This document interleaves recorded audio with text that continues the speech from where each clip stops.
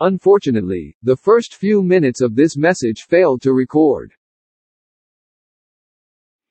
The writer of Hebrews then, by contrast, brought up a lot of people whose lives showed their faith. Abraham went out. Noah built. Abel offered. Enoch walked with God. Moses refused to be called the sons of Pharaoh's daughter. And the list just went on. The writer of the Hebrews ran out of time talking about the others who subdued kingdoms and did all these things. And the verbs were everywhere. All of these things were things people did by faith. That is, they believed and then their faith worked. Every single case that he brought up in Hebrews chapter 11 speaks of someone who showed their faith. That is, their works complemented their faith. And so that's the first question. Do our works complement our faith? And the second one then we'll see today in James chapter 2 and verse 22, and that is, are our works cooperating with our faith? Do you see, verse 22, he says that faith was working together with his works. And by works, faith was made perfect. And the scripture was fulfilled, which says, Abraham believed God, and it was accounted unto him for righteousness, and he was called the friend of God. You see then that a man is justified by works and not by faith only. Now I want us to go back to Genesis chapter 22 and pick up that reading, because the passage that James is referring to here would have been well known to his Jewish audience. It should be well known to us, but maybe it's not. This was a time when God had said to Abraham, you take your son Isaac and you offer him on the altar as sacrifice to me. So they gathered up the materials for the sacrifice. They were ascending up on Mount Moriah in Jerusalem, the place that's currently occupied by the temple in Jerusalem. Well, not exactly. It's currently occupied by the Dome of the Rock, a Muslim temple. But that is the site where the temple of Israel has stood for eons of time. You go to that mountain. But there was something very significant that happened, because on their way, Isaac said, hey, we've got everything but a sacrifice. And you remember what Abraham said? Abraham said, God will provide for himself a lamb.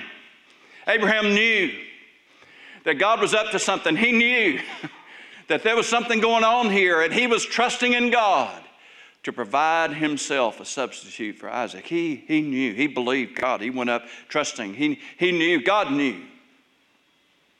And sure enough, when Abraham was there, verse 16 says, chapter 22, by myself I have sworn, says the Lord, back up, verse 11, but the angel of the Lord called to him from heaven and said, Abraham, Abraham. So he said, here I am. And he said, do not lay your hand on the lad or do anything to him, for now I know that you fear God, since you have not withheld your son, your only son, from me.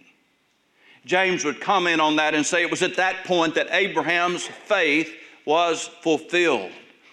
God had promised that, or Abraham believed that God was going to provide himself with a lamb. Sure enough, at that point, he turned around and looked, and there was a ram caught by his horns in a thorn thicket. He had a crown of thorns upon his head. Years later, Jesus would talk about that event and say to a crowd of people, I don't have time to preach that sermon this morning. Your father Abraham rejoiced to see my day, and he saw it, and I was glad. When did Abraham see Jesus? He saw him when he saw that ram with a crown of thorns on his head. It's on that day.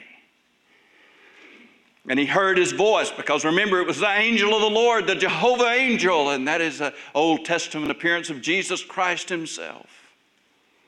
Yeah. That the Lord then through the angel would continue to speak to Abraham. Verse 16, and he said, by myself I have sworn, says the Lord. By myself I have sworn. God could swear by none greater, so he swore by himself. Paul would cite that also in the book of Galatians. By myself I have sworn, says the Lord, because you have done this thing and have not withheld your son, your only son. Blessing I will bless you, and multiplying I will multiply your descendants as the stars of the heaven and as the sand which is on the seashore. And your descendants shall possess the gates of their enemies. In your seed all the nations of the earth shall be blessed, because you have obeyed my voice. Let's get this down this morning. Abraham was not saved because he offered Isaac on the altar. Abraham offered Isaac on the altar because he was saved. God knew this. Abraham knew this. But the benefit of that event was that it was shown to everybody else in the world and written down for all time. So that all these many centuries later, we can go back and read exactly what Abraham did and exactly what God said in response. He reaffirmed that covenant that he had made to him long ago, because on this day, he was obedient. He believed God. He was obedient. He did what God told him to do. And thus he puts down for us in Scripture this incredible picture of our Lord Jesus. Now, as the writer of the book of Hebrews gave us a great example of how faith and works are complementary, so he also gives us a great example of how faith and works are complementary in this passage, how they are cooperative by way of contrast in a way. Hebrews chapter 3. Now with whom was he, and that's God, angry for 40 years? He goes back to that wilderness wondering, was it not with those who sinned, whose corpses fell in the wilderness?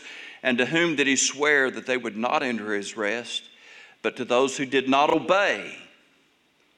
So we see that they could not enter in because of what? Say it. Unbelief. Unbelief. Now let's remember that two of the ones who died in the wilderness, who didn't make it to the promised land because of unbelief, was a guy named Moses and his brother Aaron. They died in the wilderness. Now when somebody dies, we always want to know what was the cause of death. But in the case of Moses, the Bible is very careful to point out to us that Moses did not die of old age. His eye was not dim. His natural force was not abated. He didn't get sick and die of cancer or heart attack. Moses died. What was the cause of death? Well, the Bible tells us exactly what it was in Numbers chapter 20 and verse 11. Then Moses lifted his hand and struck the rock twice with his rod, and water came out abundantly, and the congregation and their animals drank. Then the Lord spoke to Moses and Aaron, because you did not believe me to hallow me in the eyes of the children of Israel, therefore you shall not bring this assembly into the land which I have given them. Moses and Aaron died of unbelief.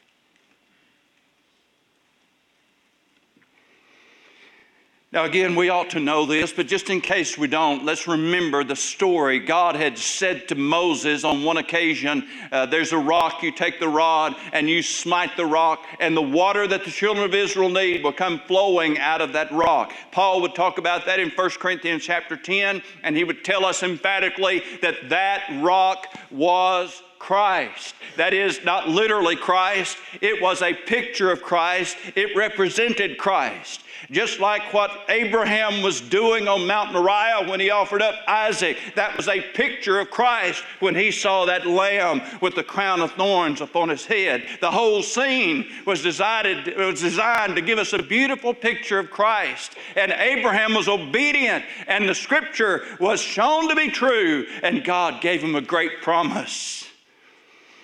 And God gave assurance then to Abraham and to everyone else. But here's Moses in a similar scene where God said, you smite the rock the first time, and the second time he was to do what? He was to speak to the rock. That is, he was going to ask it, please, can we have some water? I was going to speak to it. We need a drink, rock. That was what a picture that is of how Christ was once smitten on the cross for your sins and mine. And what do? We approach him then and ask him that Christ wasn't going to be smitten twice. Moses got mad. He did. He was angry. You read over in the book of Deuteronomy chapter 1, and Moses, in typical human fashion, is going to blame the children of Israel for what happened to me. He said, it's all your fault because y'all made me mad. But it wasn't their fault. God didn't buy a bit of that. He said, no, Moses, your problem was unbelief. You didn't believe me, and therefore you didn't hallow me. And because of that, Moses died in the wilderness in unbelief.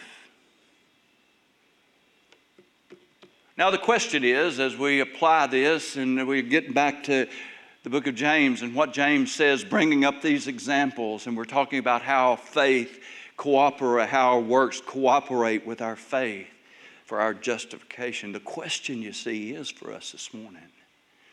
We've established the cause of death in Moses' life. Moses didn't die from cancer, not a heart attack. Didn't die from old age. Moses died from unbelief. The question is, did Moses go to hell? And almost to ask that question is to answer it. Of course not, but just so you understand that it's not just my logic that says, of course Moses didn't go to hell. Let's understand Matthew chapter 17 and verse 1. This was on the mountain of transfiguration, and there were a couple of Old Testament guys who showed up there talking to Jesus, and wouldn't you have loved to have listened into that conversation? Moses, Elijah, and Jesus having a talk up on the mountain of transfiguration. No, Moses didn't go to hell. Of course not.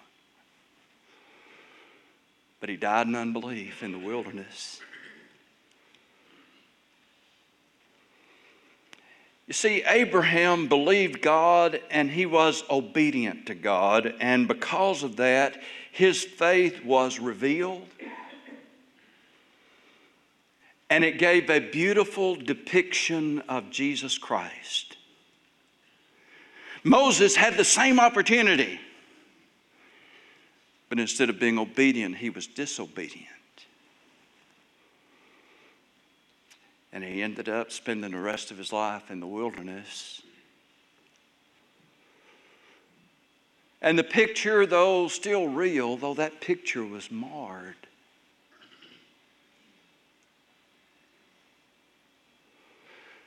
and so the question for us today is, are our works cooperating with our faith then to reveal Christ to the world?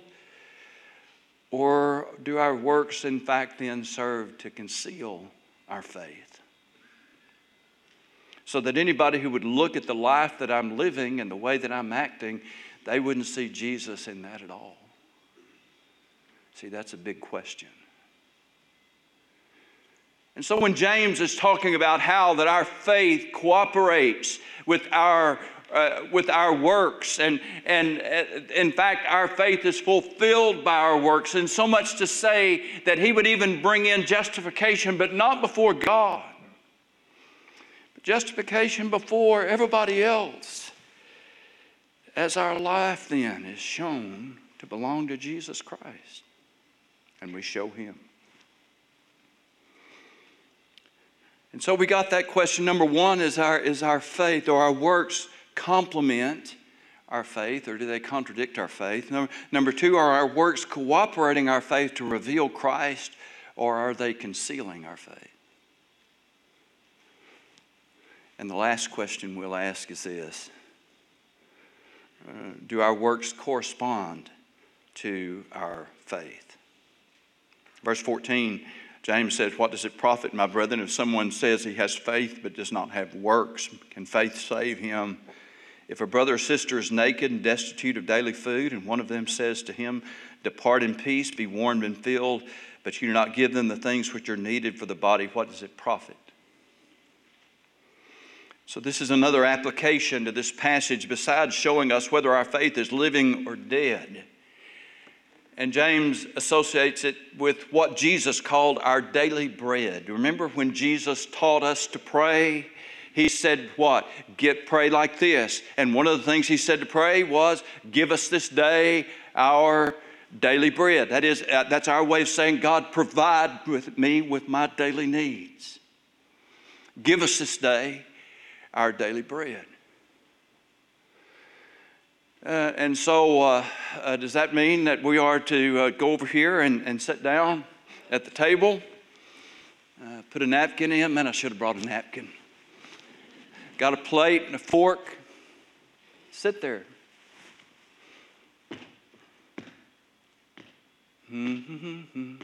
Somebody says, what are you doing? I'm believing God. I'm trusting God for my food. I'm here. I believe in God. I've got faith. I'm trusting God. I'm believing God. Circle back by a few hours later, and maybe you're still sitting there. What are you doing? Well, I'm believing God.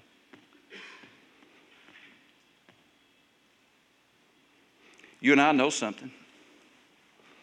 If you adapt that kind of mindset, you can sit there and starve to death, telling yourself all the while that you're believing God for your daily bread. I don't mean to minimize how important for us to obey, how important it is for us to obey what Jesus said. When we pray to God, give us this day our daily bread, that is our way of acknowledging that God is supplying our needs. But then we add another great passage to that, which is 2 Thessalonians chapter 3 and verse 10, where Paul said, even when we were with you, this we commanded you, that if any would not work, neither should he eat. And so the fact that I am praying for God then to supply me with my daily needs does not mean that I just sit down and do nothing and wait for God to provide this for me. Instead, the Bible teaches the principle of work. There was a time when God gave the children of Israel something they called manna. You know what manna means? What is it? That's what it means in Hebrew. What's this? What is it? But even then they were required to gather it, and then they made light bread from it, they called it. Light bread. And then they had to sit down and eat it. Yeah, I mean, eat it. So my point being that there is a corresponding work that goes along with believing God for our daily needs. There is a corresponding work that goes with that. And that is we believe God, yes, and then we go to work. And we make a living, we buy our food, we prepare it, or we go out to eat and let them do it for us. Amen? Hey, I'm big on that.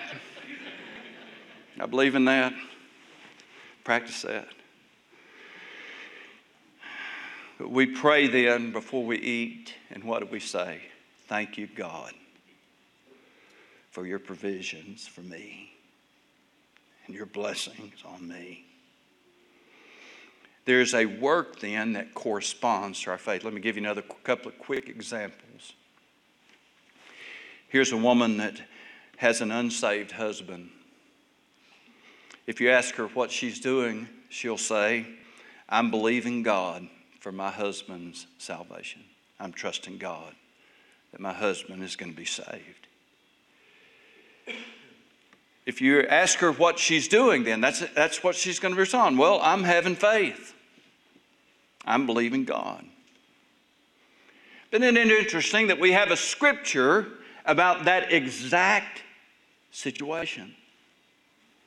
1 Peter chapter 3, verse 1, likewise, wives, be subject to your own husbands, so that even if some do not obey the word, that is a believing wife with an unbelieving husband, they may be won without a word by the conduct of their wives when they see your respectful and pure conduct.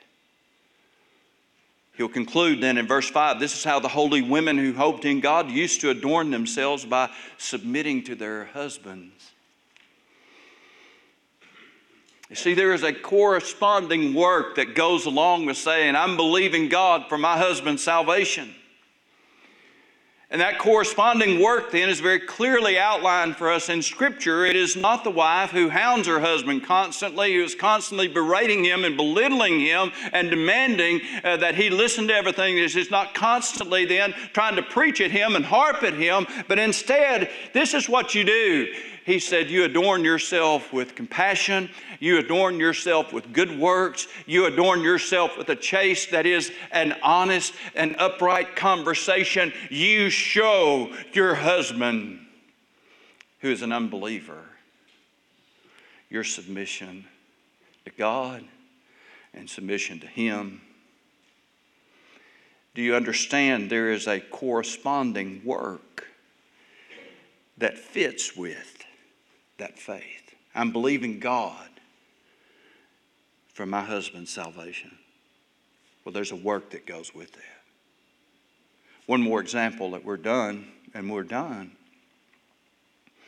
Even when it comes to our salvation, that is believing in Christ so that we might be saved, there is a corresponding work to salvation that the Bible enjoins upon us, and that is baptism. Peter talks about that in 1 Peter chapter 3 and verse 20, which sometime were disobedient when once the long-suffering of God waited in the days of Noah while the ark was preparing, wherein few, that is, 8 souls, were saved by water. The like figure whereunto that word is an antitype or a corresponding truth. It is a corresponding, but it's one by contrast. Noah and his family were saved by being kept out of the water. But this is an antitype of that. And he talks about how baptism, us being put into the water, does now save us, not the putting away of the filth of the flesh, but notice it is the answer of a good conscience toward God. I want to explain this. A highly controverted passage. I know that, and I hesitated to bring it up to you, but I hope that I can explain it to you very clearly. When the Bible says that baptism is the answer of a good conscience, there has to be a good conscience. And then baptism is the answer, the response, the corresponding work, if you will, that goes along with that good conscience that the Bible tells us over and over again is created by repentance and faith in the Lord Jesus Christ. If we repent, we trust in Jesus Christ. Whosoever believeth in Him shall not perish, but have everlasting life. Over and over again, hundreds of passages of Scripture talk about that. But there's a corresponding work. If you have a good conscience toward God, if you've been saved, then the answer for that, the corresponding work to that, is baptism. And baptism doesn't save anybody. It's not going to make you saveder, and thank God nobody is the savedest. I've said that a lot of times. But I'll tell you this much, baptism is the answer of a good conscience toward God. And if you've been saved then as a believer, then you need to go through the waters of baptism if you haven't. You say, well, I did that when I was a baby. That's not what or I did that when I was a little child. Or I'm asking you, have you been baptized as a believer in Christ? If you've received Christ as your Savior and you know you've been saved, then the answer for that, the corresponding work to that, is baptism. And when we put somebody in baptism, what are we doing but showing a marvelous picture of Jesus Christ and His death and burial and resurrection? And we are proclaiming Him, and we are showing Him and identifying ourselves with Him by baptism as a believer. You remember when Philip was talking to the Ethiopian eunuch, and the eunuch said, here's a lot of water. What doth hinder me to be baptized? And Philip basically said, nothing. If you believe in the Lord Jesus Christ, then you can. And that one scripture is all I need to explain to me the validity of this long-held belief by multitudes of Christians throughout all our generations, and we believe it because it's the truth, and that is the truth of believer's baptism. That is that you must be a believer in Christ before you can experience Christian baptism. You have to be. And if you were baptized at some point in your life, but you have to look at yourself and you say, I wasn't saved then. I'm not going to tell you need to be baptized again. I'm going to tell you need to be baptized. All you did when you got in the tank and went under the water when you weren't saved, all you did was get wet. It's time for you to be baptized as a believer in Christ, because that is the answer, 1 Peter chapter 3, of a good conscience toward God. That is how faith and works correspond. There is a corresponding work that goes with our faith. That's why faith, James would say so emphatically, that faith without works is dead being alone. there has to be that corresponding work in order for it to be seen. So wrapping up, James wrote to a group of people who were like himself. They grew up believing in God and maybe even knowing who Jesus was, but they had never trusted Him as their Savior. James had to confront that. He had to prove to them, because they were the worst kind of lost people that exists, and that's religiously lost people. And he had to convince them that their faith was not valid, and he did that by telling them, showing them so powerfully that their faith did not was not complemented by their works. It was contradicted by their works. That their faith was not cooperating with their works to show Jesus. Their works, in fact, were concealing their faith. By showing them that their works were not corresponding to their faith because they had not followed through. Ask any bowler about the follow through. You'll like this. Isn't that picture perfect? I'm telling you.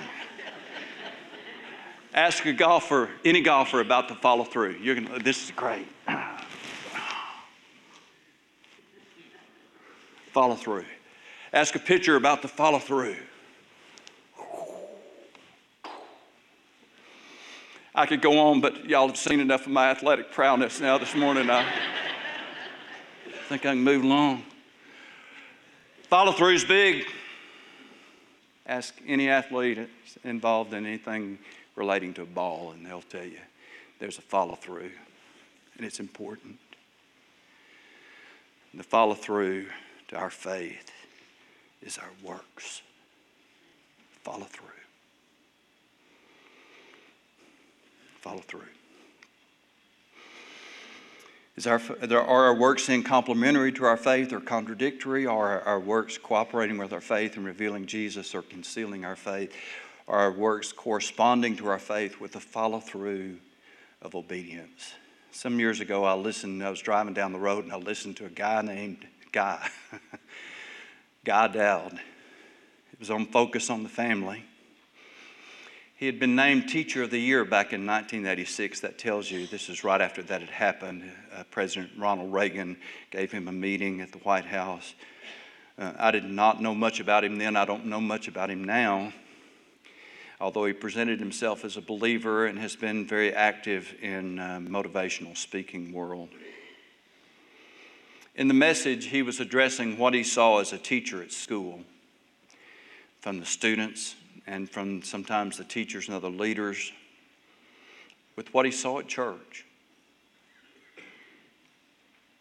And he described how that a lot of the students that he saw at church as leaders of their youth group and very active at church, but he said he would see them at school and he couldn't see any of that.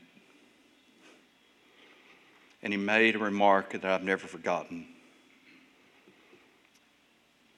When they go to school, he said, they must be working undercover. They've gone incognito.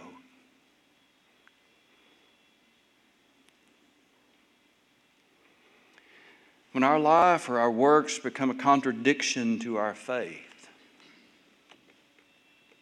it's a serious thing. Remember, Moses died from unbelief. It didn't mean he was lost, but it means that his works were not matching up with what he believed. And because of that, he wasn't showing Jesus. I want to be on the side of Abraham, and I know you do too, so that my works are able to show Jesus before a watching world. Let's stand together.